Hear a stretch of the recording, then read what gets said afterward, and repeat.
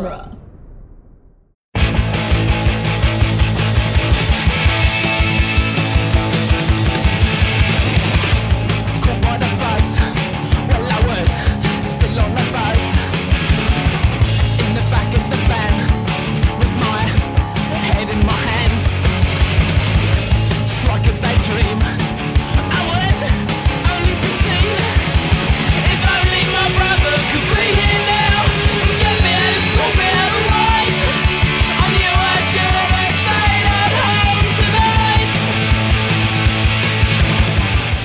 Welcome back to the Cornetto Minute, the daily podcast where we investigate the gunfights, car chases, and proper action of Hot Fuzz 1 minute at a time. I'm Nick Jimenez. I'm Scott Corelli. And today we're about to go off on minute 68, which begins with the cloaked figure throwing down obstacles for Angel and ends with Andy Wainwright thanking Andy Cartwright for paying his toll in the sweatbox, in the swear box. Swear box. Yeah, I imagine there was a sweatbox in the San Police Department. There might be. There might be a sweat box. Isn't that what they call the interrogation room sometimes? Oh, okay, yeah. Don't they sometimes call that the sweat box? I was thinking more of the bridge over the River Kwai sweatbox. Oh. Now that would be an odd thing to see in the precinct. Yeah. Or what's the box and hook? Oh, the boo box. The boo box. The boo box. Oscar nominee Glenn Close. Oh, right. I forgot about that. Oh, man. But yeah, yeah, you're right. I forgot, but I think that is what they call like an interrogation thing, right? Yeah, the sweat box. Interrogation room. Anyway, Rick's back. Hi, Rick. Hello. Welcome back. We got distracted by sweat boxes and boo boxes. And swear boxes. But more on that in a second. First, we have the rest of this chase scene to talk about. This place is so big. I mean, did she need any more money? I mean, this place had to have cost a fortune. This is like one of the biggest hardware home and garden stores I've ever seen in my entire life. I mean, it's probably the only one in the area. She probably has a bit of a monopoly when it comes to, we need to go out and buy a new garden set, or the patio is looking pretty empty. Let's go see Leslie Tiller. Yeah.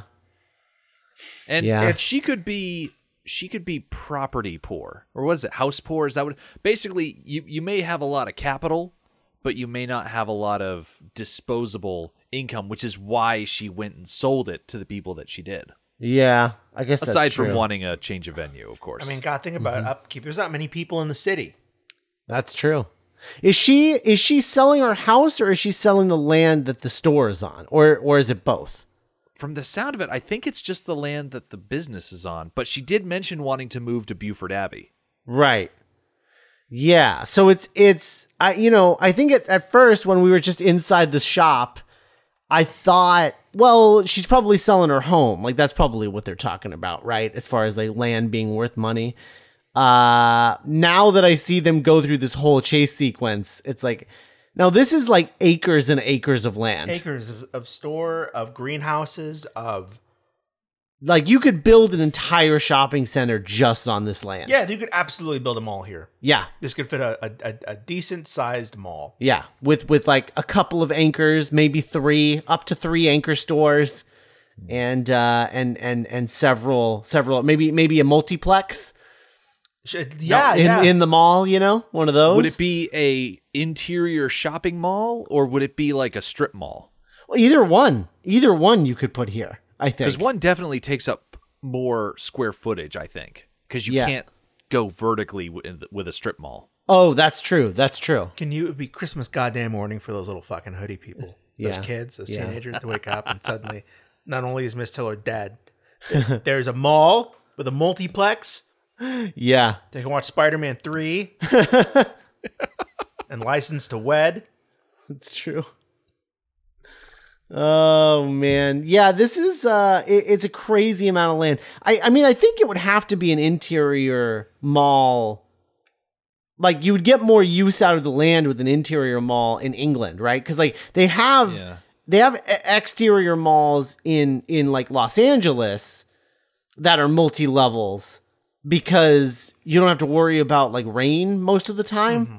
So it's not a big deal, but like, it rains constantly in England. So they'd probably want an interior mall, I would imagine. Yeah. Right? It's funny. I'm trying to think off the top of my head of an interior shopping mall in England, and I just can't picture it. Yeah? Just for some reason, it clashes with the image of England that I have in my head. UK listeners, hit us up. We call upon you once again. What kind of mall experiences have you had?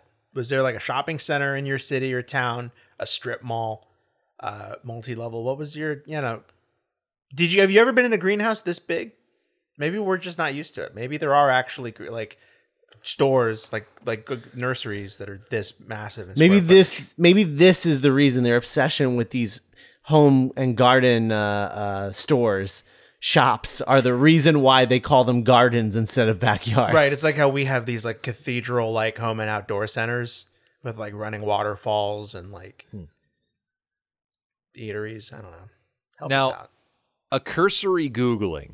Now, I'm no expert or anything like that, but apparently the largest shopping center in England is Westfield, London, and it has 450 stores, 6 anchor tenants, and covers, let's see, for us Americans, looks like 2.6 million square feet, 5 floors with 5,500 spaces for parking. Yeah. No, that would have ruined Sanford. Would have changed everything.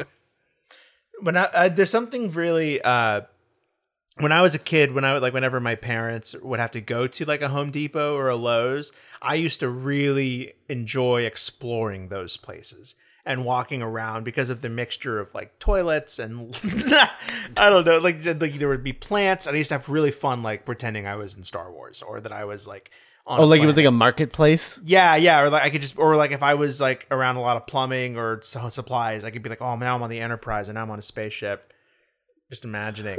And I don't know, there is something kind of, this is a movie about Edgar Wright's hometown, set in Edgar Wright's hometown. Mm-hmm. So I don't know, there's something kind of cool about a foot chase being set in like a garden center or like a nursery. Mm-hmm.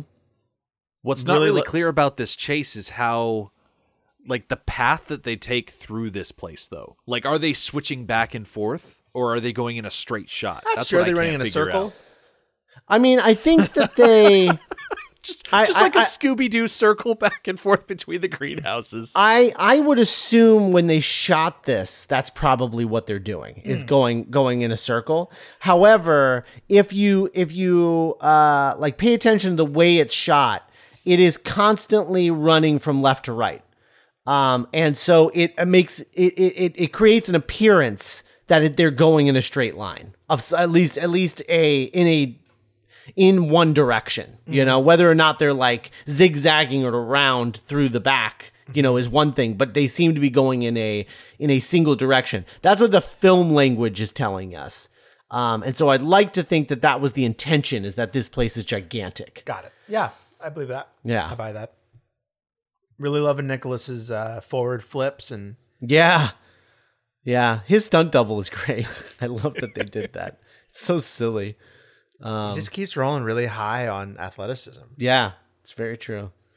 And then we get the injury that he believes is Skinner, but is not. It's someone else. That's weird about my human brain is I just saw Leslie Tiller get like impaled through the neck. Mm-hmm. But the idea of someone crashing and scraping their ankle against glass to me was more visceral. Oh, probably because you know what that feels like. I can imagine that. You can imagine it. You can empathize with it more. Right. Yeah. Whereas the other one is just sort of like, I don't know what that would feel like. Probably awful, but that's all you know. I was thinking about that injury over the last, couple of days that we've been talking about them. And it's odd that she's able to scream, because I feel like those shears would have gone and maybe cut off the airway to her lungs. So it would be weird to like hear any sort of screaming coming from her. Mm-hmm. I don't know if that's weird for me to say. Yeah, like would it have been silent? Would Nicholas have been able to hear it happen? Yeah. Just a weird gurgling noise. Yeah, it would have been gurgling noises at best, I think, probably. Maybe that's why that's why he aimed for the neck like that. Yeah, it is kind of weirdly a stealth kill. Yeah. It's a bit Assassin's Creed-y in that way. Hitman-y. Yeah.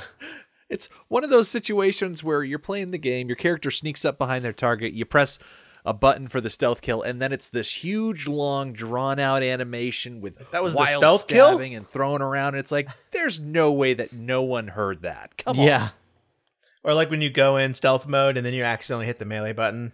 You're like, well, not anymore. Guess I'll This is die. happening. Now it's an escape mission. Run. Well, yeah, from the killer's perspective, this really is just like a Hitman level. Yeah. That they failed. Yeah. Took them 3 lives. Yeah, for sure. Took him 3 lives. That's funny.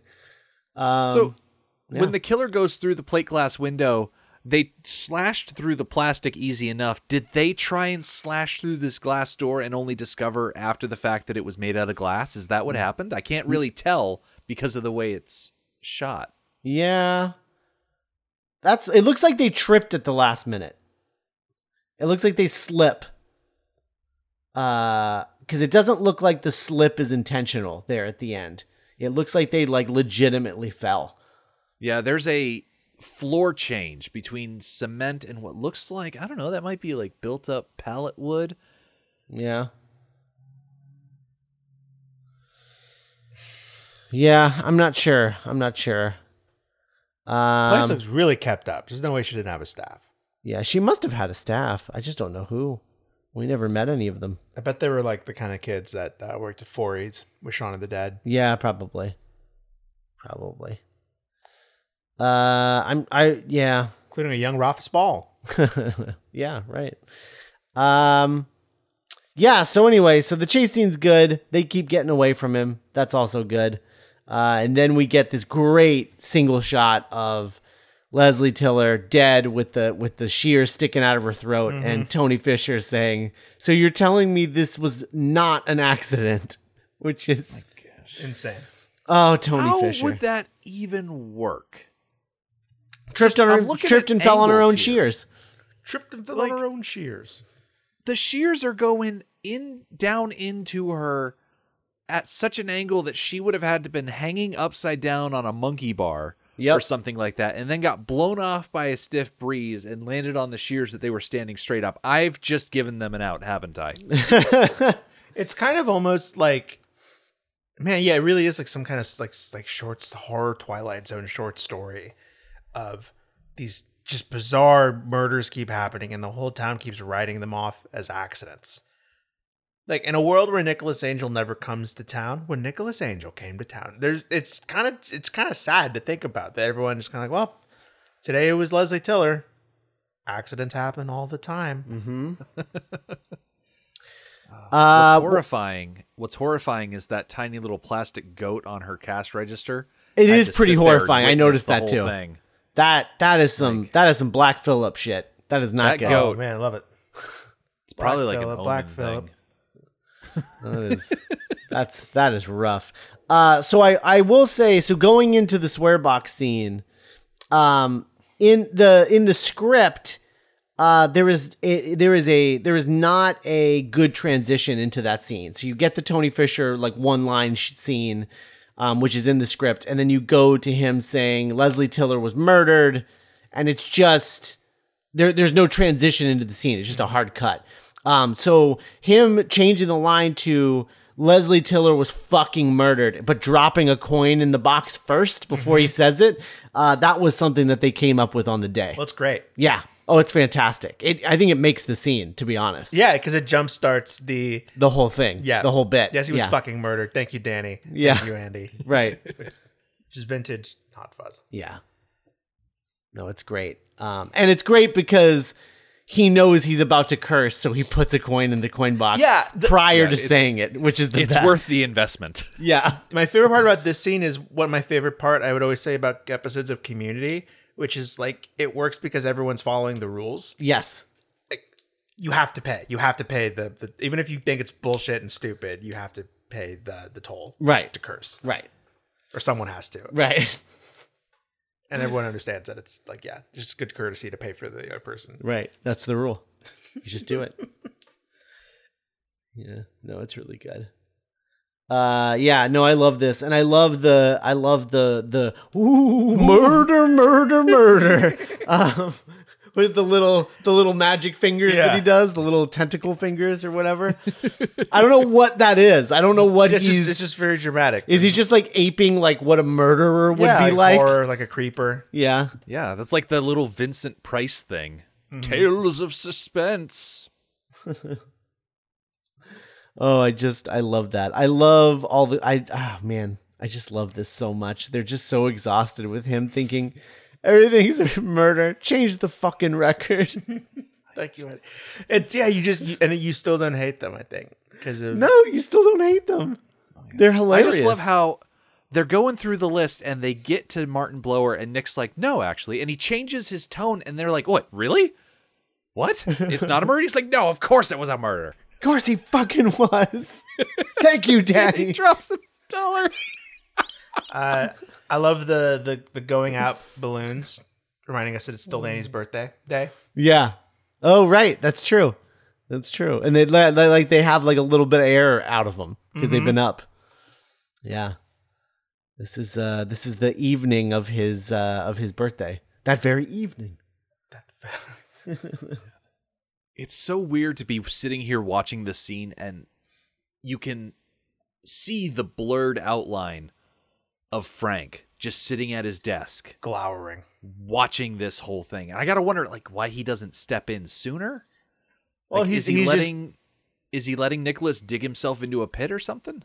I think so. I think the surface part of it just kind of like he's waiting until someone crosses the line. It's like, all right, let them let them get it out. They're paying the toll. Right. They're cursing, but they're paying the toll. They're just, they're good lads. We're almost out of ice cream, so. Yeah, good. Let it gather. Let the pile rise. I also think he is trying to get Nicholas into a situation where he's going to suggest Skinner is the one, and he's going to, again, let him dig his own grave by being like, okay, let's go get him. Yeah.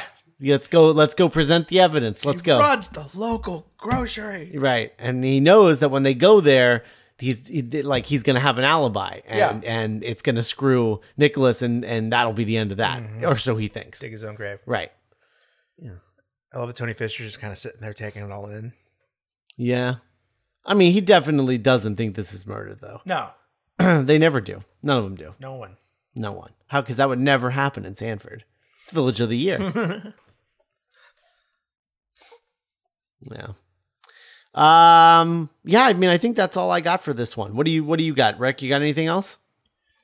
That's pretty much it. A lot of the good stuff in this scene definitely comes tomorrow, though. Yeah, for sure. Do you remember did you see Hot Fuzz in theaters? I don't believe I did. See, 2007, I remember why I didn't see this movie in theater, because I was in Nevada going door to door selling religion. They hate it when you say that, but that's what I was doing 2006 to 2008, walking around the streets of Vegas, knocking on doors. Oh boy. Did not get to see any movies. No? Wow. That wasn't the arrangement. Oh. That is unfortunate. So when did you finally see it? On video later, after you were done? Yeah, I was able to watch it after I got home. That was like October 2008, and I probably caught it specifically on DVD. Yeah. Not that matters, but I did eventually get to see it. Yeah. All right. All right. Well, I guess that about wraps us up, here with this minute. We will be back tomorrow, but go check out the other, dueling genre podcasts, that we've got on the network. A lot of seasons ending and new seasons, starting. And speaking of new seasons starting, it's not a dueling genre show, but, Rick, when is season 4 of Mad Max Minute, going to get started? Season 4 of Mad Max Minute, if my calculations are correct, started this week. Ooh, very nice. Yep. All right. A little bit of unintentional synchronicity here. Minute 1 of Mad Max Fury Road dropped there on March 18th. We're here Wednesday on the 20th. You can listen to minute 2, and then minute 3 will be out on Friday. We only do 3 minutes a week. We go a little bit more casual with it, I guess. Yeah. That's fair. I don't begrudge anyone who decides to do that. Sure. Take a load off. Yeah, for sure. If I was only doing one of these shows, I might do that format. But the fact that I do 2, it makes it more difficult to only do 3 minutes at a time because it extends your season longer. Yeah. But yeah, no, that's great. Fury Road, that's exciting. I mean, that's a great movie. Most people I think consider the best Mad Max film. So I'm sure there's lots to talk about. Nominated for Best Picture. Mm-hmm. You know, that's huge. A Mad Max film nominated for Best Picture. Pretty insane. A post Thunderdome Mad Max movie. Yeah. Crazy. I like Thunderdome a lot. So congrats. Yeah, congrats. Make sure you guys check out Mad Max Minute wherever you get your podcasts and check that out, especially if you like Fury Road. I feel like your Fury Road season is going to have like the most crossover appeal, just because I think more people have seen Fury Road than probably any other Mad Max movie. Yeah. Wow. I would say. Yeah, it's weird to think about, but yeah. Yeah, I mean, that's probably true. We'll get into it on the podcast, but if you're a fan of the X-Men First Class series of movies, there's a lot of familiar faces, I'm realizing. So there's one crossover right there. Yeah, for sure. I mean, Nicholas Hoult, just for starters. So, all right. Well, we'll be back tomorrow with minute 69. Nice, for the greater good. The greater good. The greater good.